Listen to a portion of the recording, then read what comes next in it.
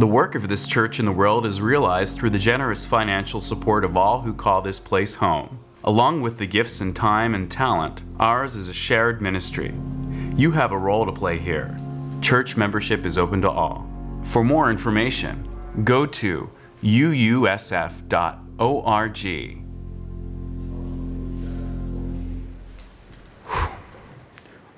Why did I ask that question? What fuels us? Well, of course, there's the last 2 years. I suspect you had similar experiences to me the last couple of years. But there's something else. I have this sense when I walk around in the world that there is a lot of weariness, something that's above and beyond our chronic sense of concern about, climate change or polarized politics or all of those intractable injustices around us all the time. The poverty, the racism. And then every time a headline announces a new act of brutality or some fatal act of neglect, I find myself saying, what? Really? Really? One more thing? And then I feel that deep sigh of weariness come over me.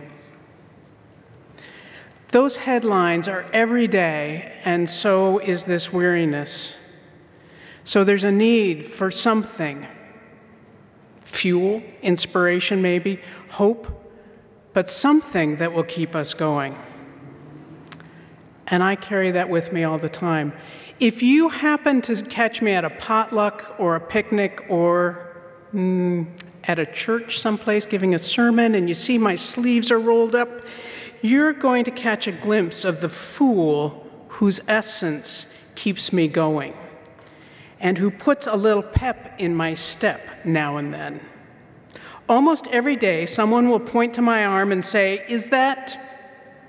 wait, did I see that? Wait a minute, don't tell me, I know. Ooh, who is it? I'll get it. And then there's like this burst of a smile and a twinkle in the eye, and they always say, that's Don Quixote. And I say, yes, you got it right, absolutely. It's Don Quixote, the knight errant who inspires us to dream the impossible dream. Oh, you're going to have that song with you all day long. My little gift to you, an earworm for you. Yeah, he's that mildly insane Spanish landholder who was made up, or maybe he was just made famous, by Don Miguel de Cervantes in the 1600s. He's that guy who went on wild adventures with his field hand Sancho Panza, and he reminds us that so many of our worst and most terrifying enemies are really just windmills and not monsters at all. But listen, lean in a little bit. I'm going to tell you what Don Quixote's real, secret superpower is. He sees the best in everyone, and he won't let them be less than that best self. Think about it. To Sancho, his field hand who says, I can't be your squire. I don't know anything about horses. In fact, I'm a little afraid of them. And Quixote says, nonsense. You are brave and you are valiant, and horses take one look at you and they know you're trustworthy and you'll never let them down. So our little friend Sancho sort of squares his shoulders, pulls himself up, and he goes off adventuring with Quixote. The two of them, going across the landscape, come across an inn and an innkeeper, and Quixote takes this as a great castle with a great lord. Not only is the innkeeper in his mind a great lord, but he's a generous and kind man who's well known for being just and very good to all the people around him. Now that innkeeper, who hadn't paid his kitchen staff or the stable hands in quite some time, decides that he might try and be a little more fair, so he pays some of the wages that he owes his staff, and he tells the kitchen folks, don't water down the beer quite so much, we'll let people have a good time tonight. Quixote is so impressed with this innkeeper that he says, "Will you knight me? Will you make me a knight?" And the innkeeper agrees to, because he likes being that guy. And who doesn't? You can make somebody into a knight and a great hero just by touching him on the shoulder. That's a good deal.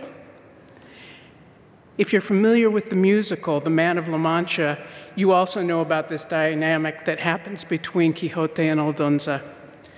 Aldonza is the kitchen maid who sells sex in order to maintain at least a little bit of control over her body and her life.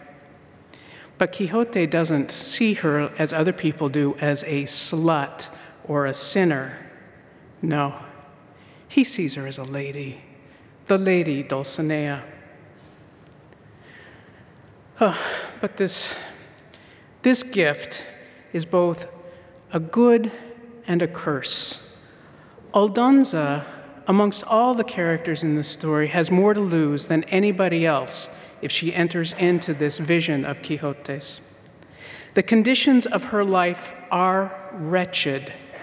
They are violent. And his flowery language threatens her ability to distance herself from the brutality that she faces every day. In the midst of his fantasy of her, she risks losing her ability to say, "I just don't care what happens to me, do what you will." To move even slightly closer to Quixote's vision of her is to risk her ability to survive, psychologically and physically.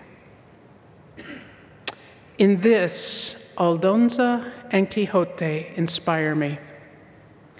Seeing in ourselves, seeing in others, seeing in you, the best of who we can be, not the worst or the least, is risky. It takes courage. And once you do it, you can't go back. You can't go back to being less than or seeing other people as less than. In the Fool's Mission Statement, we say, we see the light, courage, intelligence, strength, and creativity of the people we encounter. And it's true, when we meet people in a sanctuary, in the Tenderloin, on a campus someplace, we don't look for their woundedness or their brokenness. God knows there are enough people around who can do that with great ease. No, we look for one another's best selves, and we assume that's who we are. Quixote might be viewed as a romantic figure, but we faithful fools, we are not romantic. Like Aldonza, we cannot ignore the brutality that surrounds us or our own worst moments. We know that we might not ever be a gracious lady or a just and kind landlord of a great castle. Sometimes we are just that hard-scrabbling innkeeper who isn't fair to his staff or his guests. Some days, our best self isn't something we want to brag about. It's just the best we can manage. But what do you do on days like that, when you are so weary, when everything is going just in directions you can't imagine, when you realize that you have fallen short of your best self and you would like to be something better?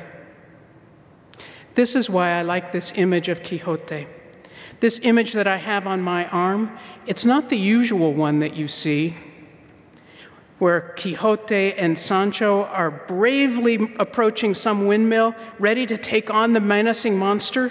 No, take a look. This Quixote is tired. His lance is not propped, hopefully, upright. No, it's really heavy. And he can barely keep the tip of it off the ground. Rocinante, his trusty steed, is showing his age too, knobbly knees and all, bony rump even. This Quixote is weary. But mind you, he is not defeated. I don't know that this version of Quixote ever really appears in Cervantes' novel. In fact, I'm going to be honest with you. Everything that I've told you about Sancho and the innkeeper and Aldonza exists primarily in my mind. You aren't entirely wrong if you think I'm making it all up. But I hope you will forgive me this literary license. when you realize how much I need Quixote to have this superpower.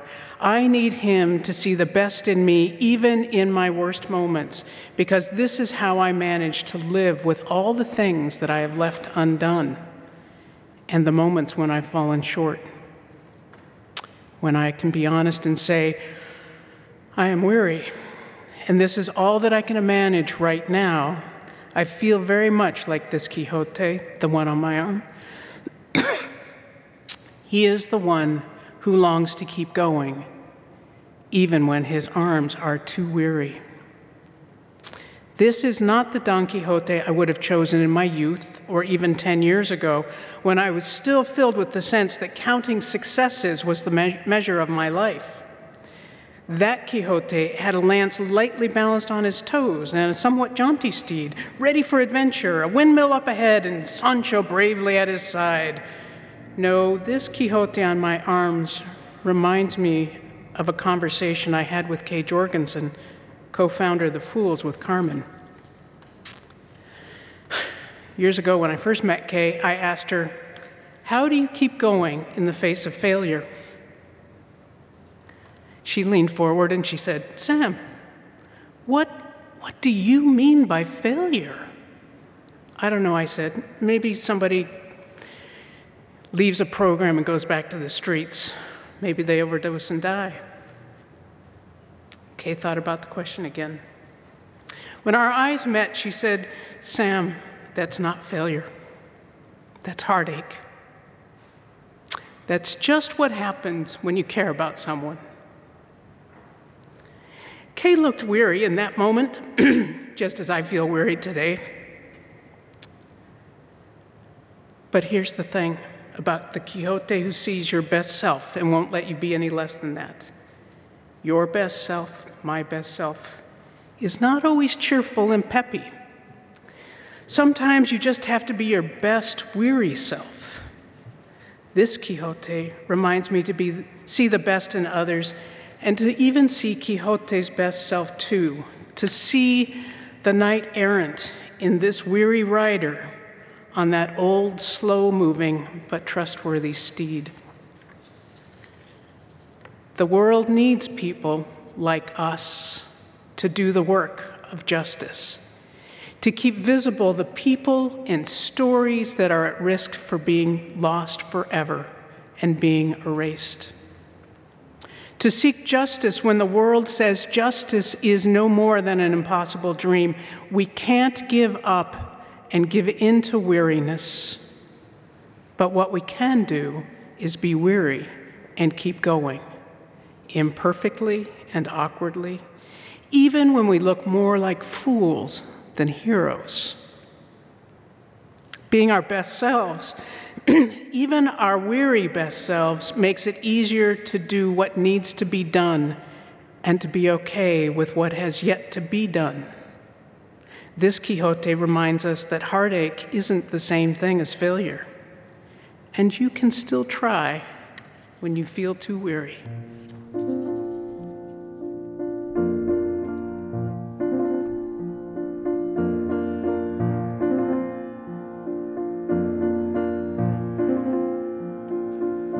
To dream the impossible dream, to fight the unbeatable foe, to bear with unbearable sorrow, to run where the brave dare not go, to right the unrightable wrong, to love pure and chaste from afar, to try when your arms are too weary, to reach the unreachable star.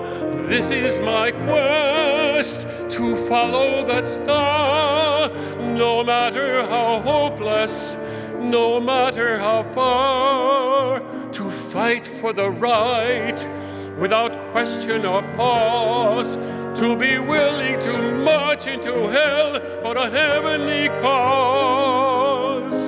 And I know if I'll only be true, to this glorious quest, that my heart will lie peaceful and calm when I'm laid to my rest.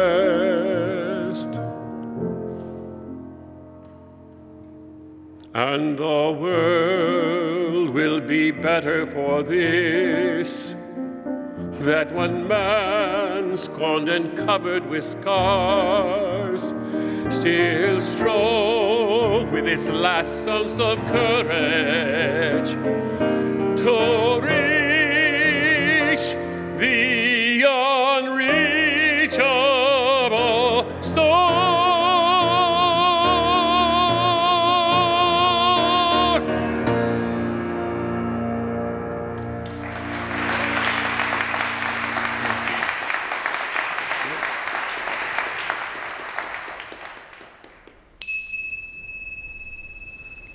Marcy, David, Laura, Stephen, Cheryl, Cecilia, Ed, Carolyn, Stone, Ramu, Kim, Mercedes, Jimena, Odin, Zeus, Jesse, Andrea, James. Sounds a little like Romper Room, doesn't it?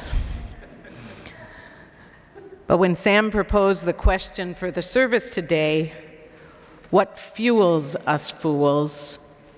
What fuels me as a faithful fool? I began to have these litany of names arise. Monique, Julia, Dennis, George, Addie, John, Sue, Bob, Jackie. The list is infinite. People have always fueled me because I care about people. I care about what people have to live through and navigate in this world. I care that people have a safe and dignified place to be and don't feel alone in this world. I care that all of us know respectful relationships with friends who care about us. Andrea Jorgensen once said, "Sometimes home is the relationship we hold." Responsibility and accountability fuel me. I'm a human being, and I know pain and grief and my human limitations, and I know I am cared about and cared for. I have what I need and more. Not because I've been lucky or I've been blessed, but because the systems, the laws, and the institutions for decades and centuries have been to my advantage at the expense of the majority of people on this planet. I was fueled when I learned, when I lived and worked in Nicaragua in the 1990s, that the US was 6% of the world's population, and we were consuming more than 50% of the world's resources. We can look around us, some of us, and think that we're the norm, that there's only a relatively few people who don't have what they need, who are impoverished or disadvantaged in our world. But that is not accurate.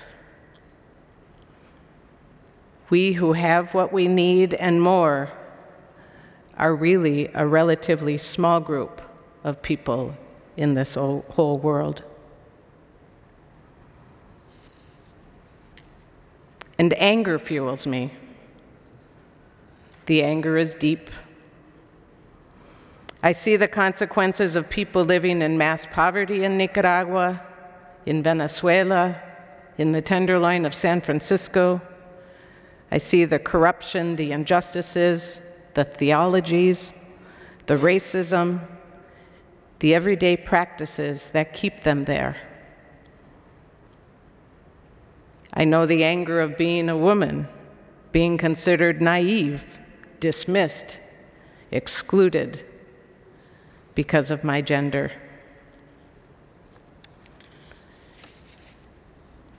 Having my response to Sam's question begin with people is not surprising, because it is the people who lead me to the places, to the situations, to the institutions, to the ways of thinking, and to systems that both can be life-enhancing and also hurt and do prolonged damage,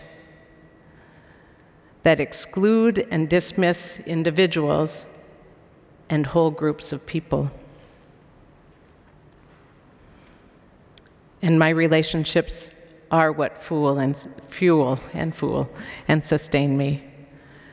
My faithfulness to the relationships call me to pay attention, to care about, to look further than the surface of something, to engage and to listen, to hear and understand,